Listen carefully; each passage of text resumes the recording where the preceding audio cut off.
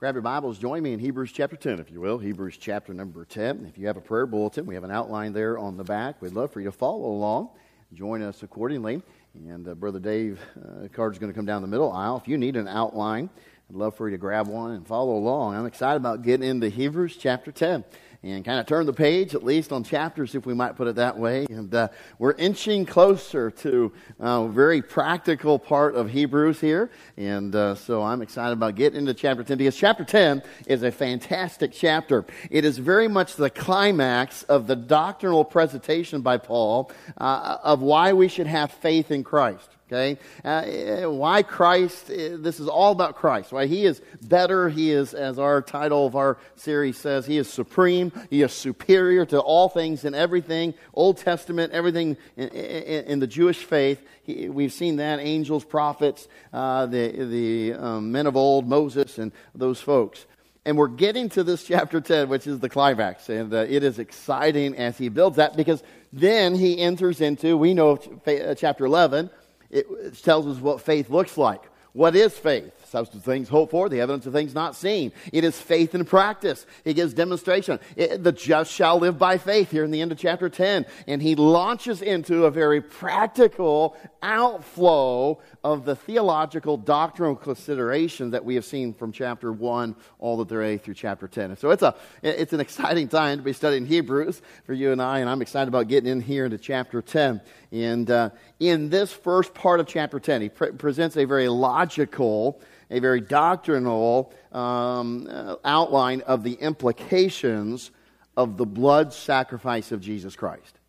He's going to bring that to a close, but yet before he does so, he gives us some very good practical implications and some theological and doctrinal truths that I hope you'll not grab hold of. Let's look in verse 1. I'm going to do something we don't often do. We're going to read the entirety of the passage, verse 1 of chapter 10, all the way through verse 18. I want us to get the bird's eye view, if we might put it that way. Obviously, we will not cover it all tonight. It will take us a few weeks, or a couple weeks at least, to delve into all of it. But look at verse number 1. For the law, having a shadow of good things to come, and not the very image of the things, can neither with those sacrifices which they offered year by year continually make the comers thereunto perfect. For then would they not have ceased to be offered? Question mark. Because that the worshippers, once purged, should have no more conscience of sins. But in those sacrifices there is a remembrance again made of sins every year. For it is not possible that the blood of bulls and of goats should take away sins. Wherefore, when he cometh into the world, he saith, Sacrifice and offering thou wouldest not, but a body hast thou prepared me. In burnt offerings and sacrifices for sin thou hast had no pleasure. Then said I, Lo, I come, parenthetical phrase, in the volume of the book it is written of me, to do thy will, O God. Above when he said, Sacrifice and offering and burnt offerings and offering for sin thou wouldest not, neither hadst pleasure therein, which are offered by the law. Then he said, Lo, I come to do thy will, O God. He taketh away the first, that he may establish the second.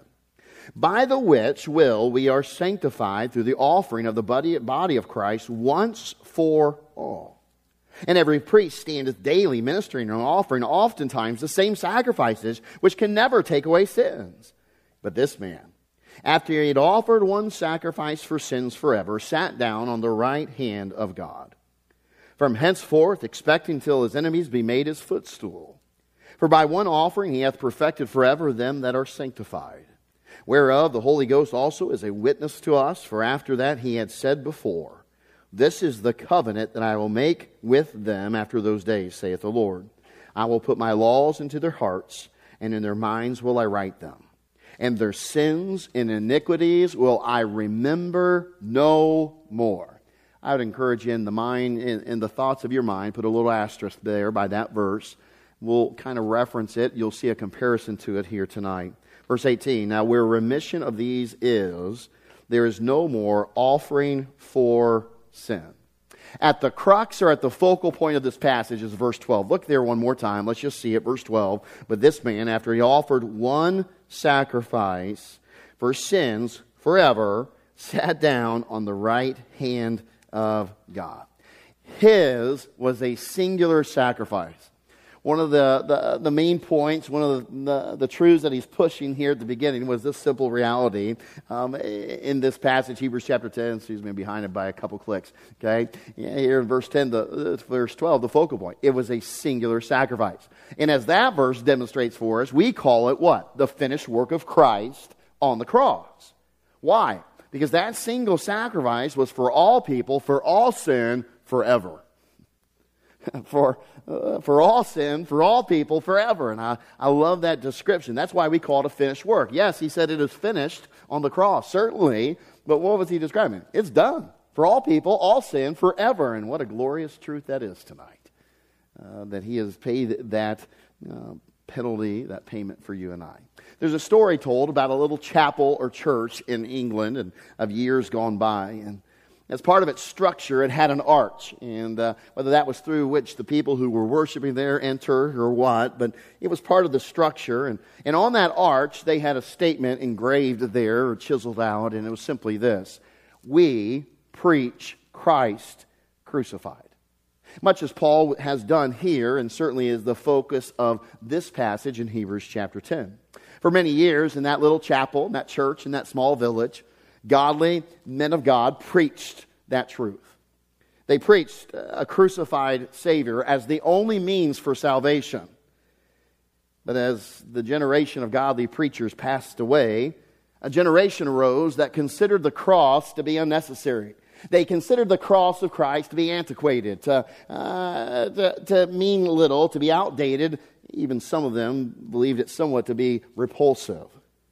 So they began to preach a salvation that was gained by following Christ's example rather than by his blood. They simply dismissed the necessity of Christ's sacrifice on the cross. It became of little importance to them. What was interesting that as that happened within the church building, on the outside of the church building, as things were maybe neglected a little bit, there was some ivy that began to grow. The ivy grew, and it grew up the side of that building and onto that arch. And before they realized it, the ivy had covered up a word that represented well what was happening in that church. "We preach Christ," was all you could see. The word crucified had been covered up by the ivy. More years passed. The church decided that, we need to... It isn't enough just to preach Jesus Christ. It isn't enough to preach the Bible. We don't need to confine or limit our message to those things.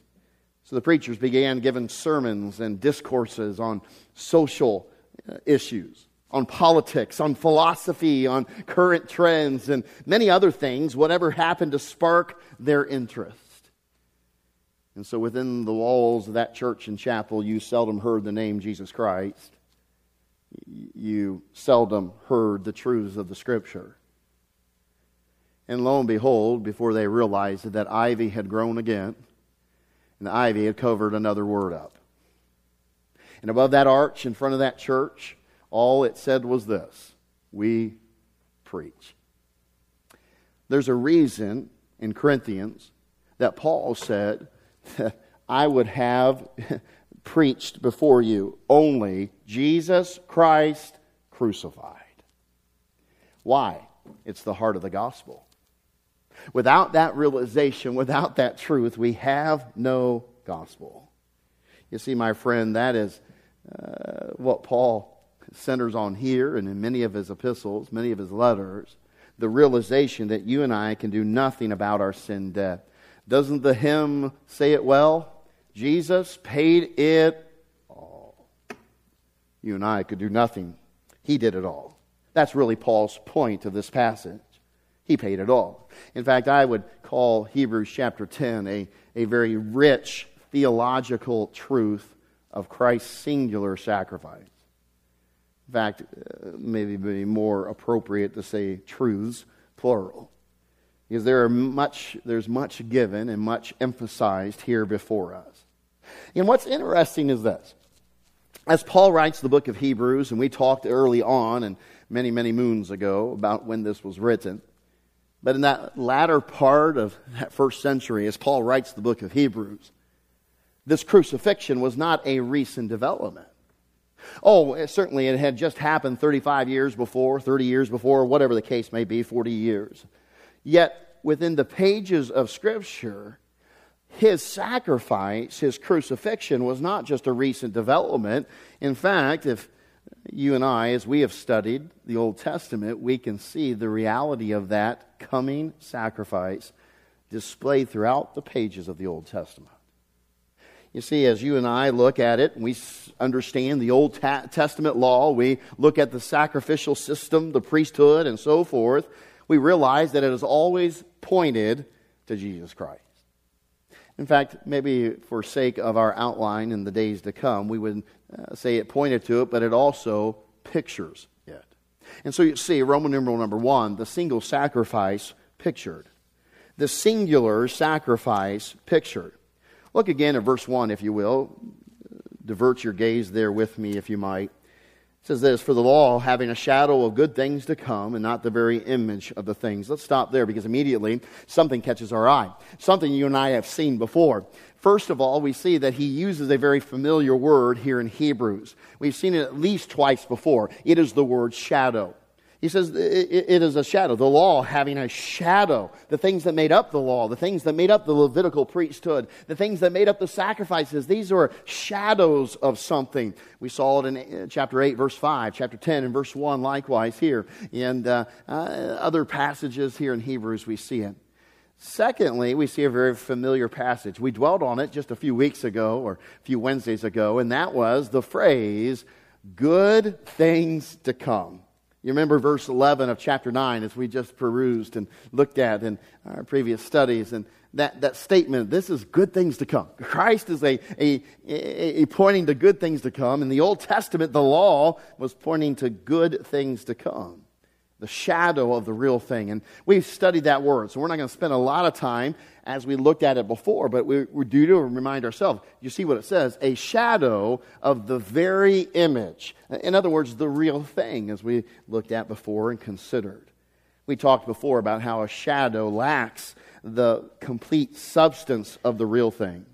It pales in comparison to the very image, as Paul would put it here, of the original.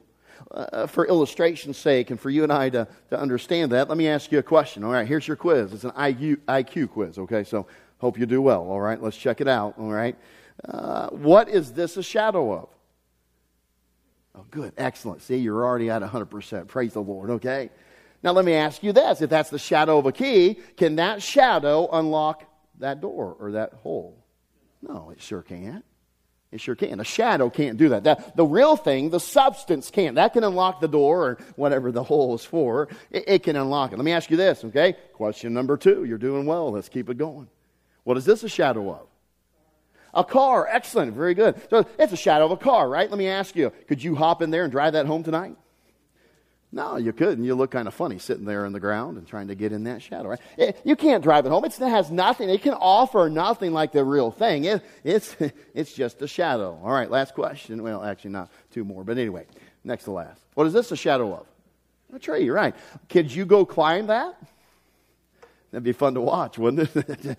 Encourage somebody to go climb that shadow. No, you can't climb it. Not like you can climb a tree. No way. You can't do that. It's a shadow of the real thing. It doesn't have the substance of the real thing. Let me ask you this. Can a shadow of a real meal, dinner, can that feed a hungry man? Well, no, certainly not. That can't. And, if it's just a shadow of the meal, that can't do anything for his hunger. So let me ask you this. And this would be Paul's point here in this passage.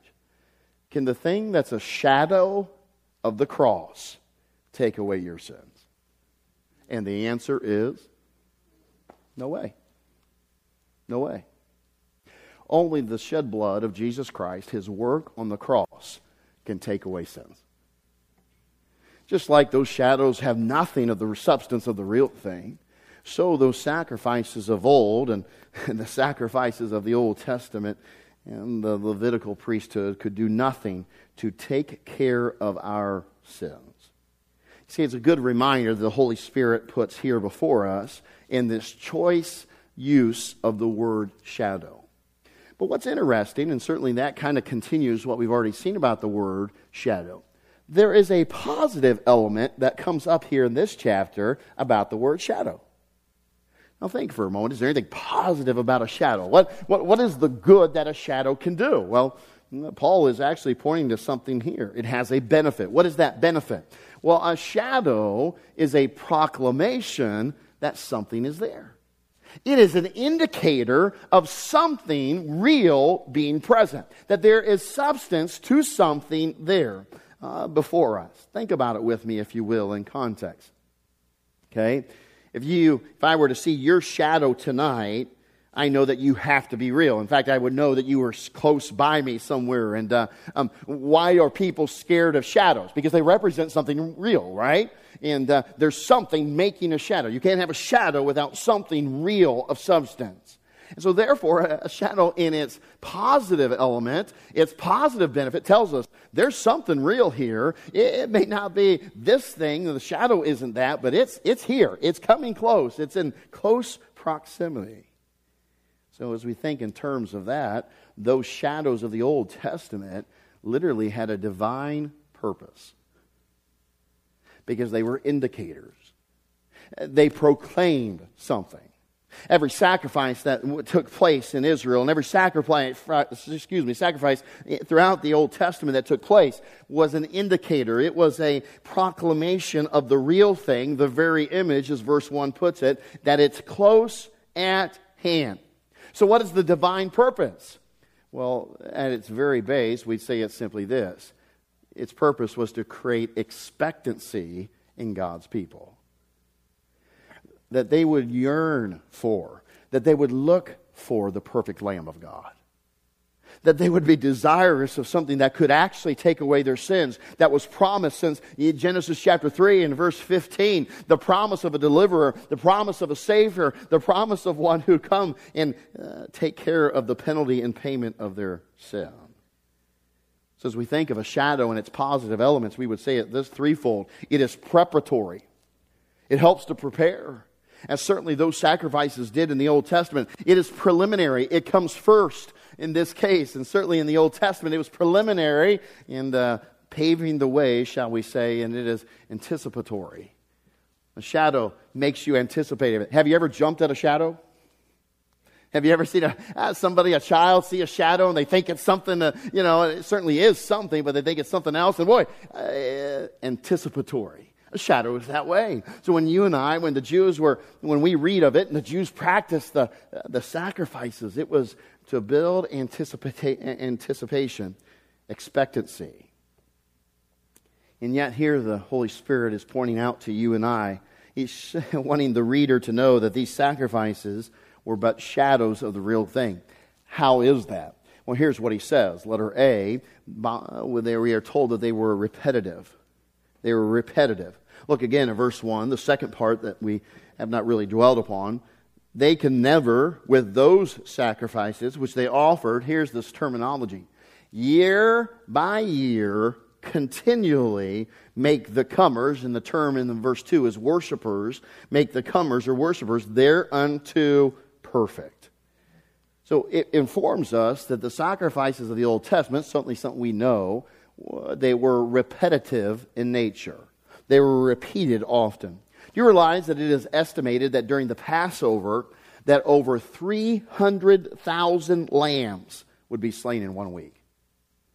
During any given Passover, the Jews recognized, especially while they're in Jerusalem in the temple, over 300,000 lambs would be killed. In fact, what's interesting, in the temple in Jerusalem, there were canals that were found that were designed, what the archaeologists believe, and even theologians. The canals were designed to carry the blood out of the temple and joined into the brook Kidron to take the blood away. You can imagine how much blood that would be from 300,000 lambs and such.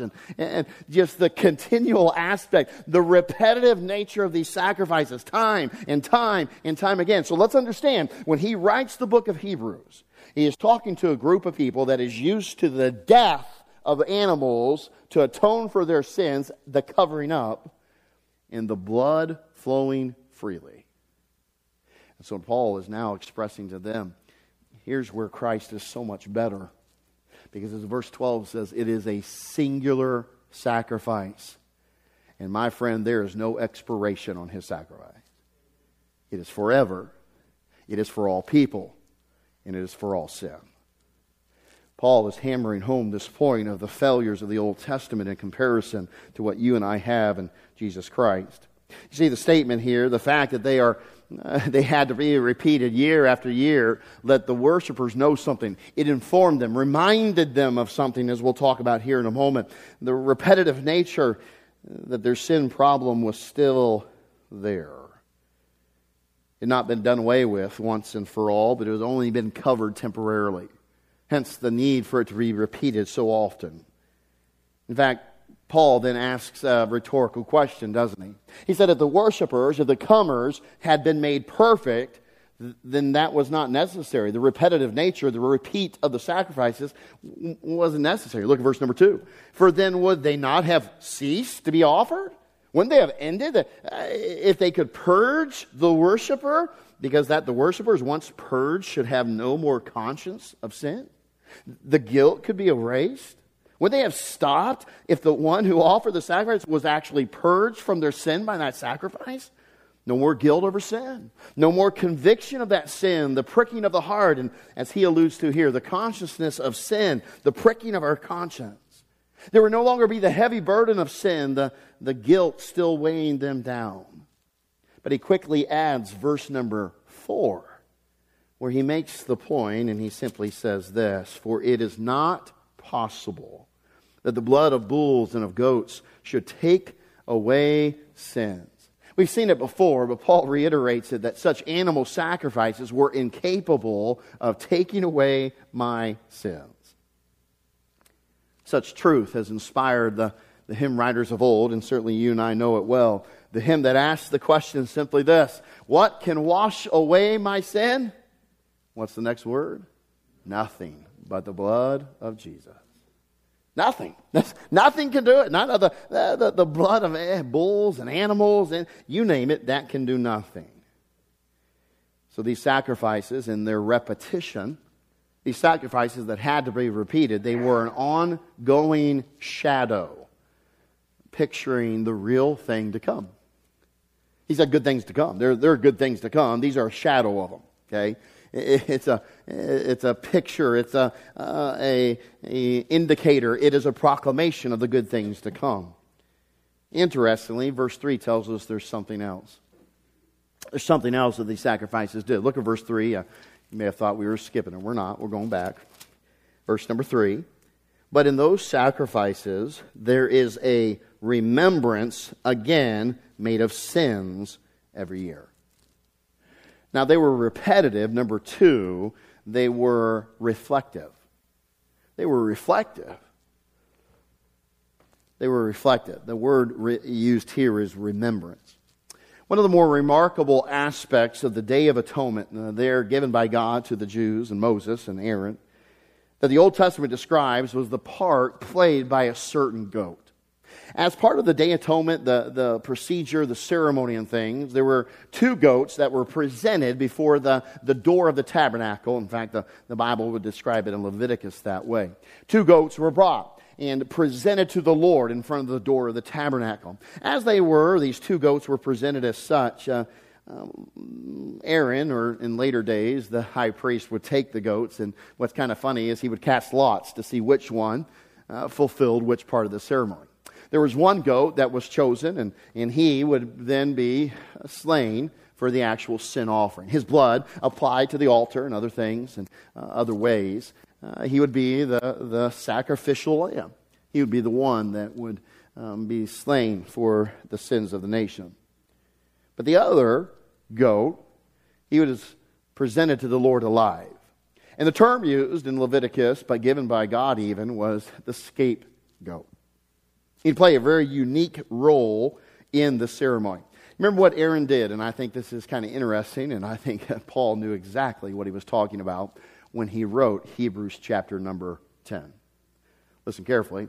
Leviticus chapter 16 and verse number 21 says this, and Aaron shall lay both his hands, and that would obviously indicate the high priest in later years, upon the head of the live goat. And he will confess over him all the iniquities of the children of Israel, and all their transgressions and all their sins, putting them upon the head of the goat, and shall send him away by the hand of a fit man into the wilderness. That's quite the statement. We're told in the very next verse, verse 22, that the scapegoat would bear all those iniquities into a land uninhabited. In other words, the wilderness. It'd be taken, I love how they said, a fit man, so that he would return, amen, and take him far enough and so forth. This was this scapegoat. Now, I draw your attention, did you catch there what's highlighted in the verse, exactly what Aaron did? As he took that lamb, or that goat, as he took the goat, he would lay his hands upon him, and as he did so, he would literally recite all the sins of the nation from that year. Could you imagine what that would have been like? To go back over all the times that they failed to follow God. Oh, God, forgive us for back there in that month that we did this, and as a nation we failed there, and those who didn't do that. I mean, they would confess the entirety of the sins of the nations, literally reflecting upon it. What does the verse say in verse 3? They remember them. They had to come back to the realization, boy, we are not done with this sin debt. We still have this sin on our account. And remember this, we did this. And it was rehearsed in their ears. They had to reflect on it because, yes, sins had been covered up, but they had not been atoned for, taken care of completely. Each and every year, this would happen. Why? Because those sacrifices, verse number 4, could never take away the sins. And so they were reminded every year just who they were. It's repeated often, as we've seen already. You think every time that Aaron recounted the sins of the people, they would flinch. Oh, yeah, he did that. Now, my friend, can I just tell you, man, we just back up a second. You remember I told you, pay attention especially to verse number 17 there. You realize what we have in Jesus Christ? And their sins and iniquities will I remember how? No more. No more. Yet here in the Old Testament, the reality is every year they were confronted with their sin. Every year they were reminded they had failed. That sin nature was still active. It was going, and they were giving into it, submitting to it. It actually puts a different kind of perspective on the Day of Atonement. It was very much a serious reminder to the Jewish people that they still had a sin debt. Sin nature was still there, that sin debt, a deep sin problem in their hearts that had not been taken care of yet.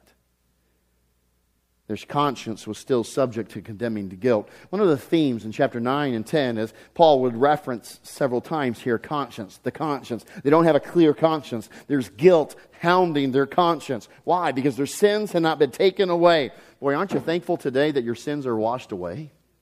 They're gone. Jesus Christ has accomplished what no animal sacrifice could ever accomplish. They've been washed away. And yet for these Jews, under this law, the fact is that for every passing year, they were reminded that their debt was great. Their debt was great. Most of us here would probably know what a promissory note is.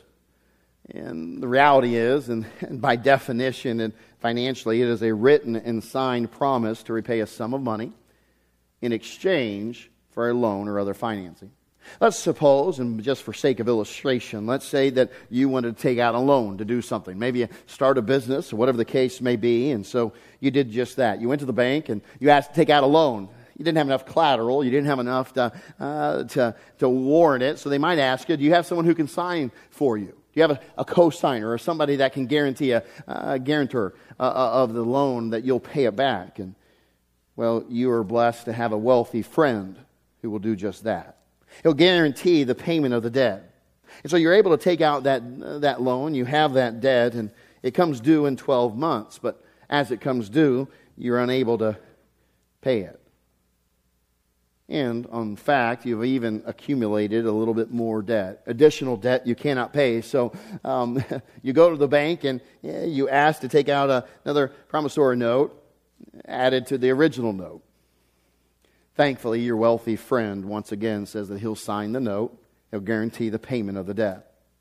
But sadly, it happens even the next year. In all honesty, the year after that, the year after that, and the year after that. Instead of paying off the debt, you're just unable to. You can't do it. In fact, you add more debt every year. It gets bigger, the debt, and it gets greater. And eventually you come to the realization that you can never pay it off. You'll never be able to pay it off. And all you're doing is accumulating more debt year after year after year. But there's good news. Your wealthy friend comes along and he declares that he knows you can't pay your debt, a debt you're adding to each and every year. And he declares that he is going to pay it in full, once and for all, so you can be debt-free. And my friend, that is a beautiful picture of exactly what Jesus Christ did spiritually for all of us.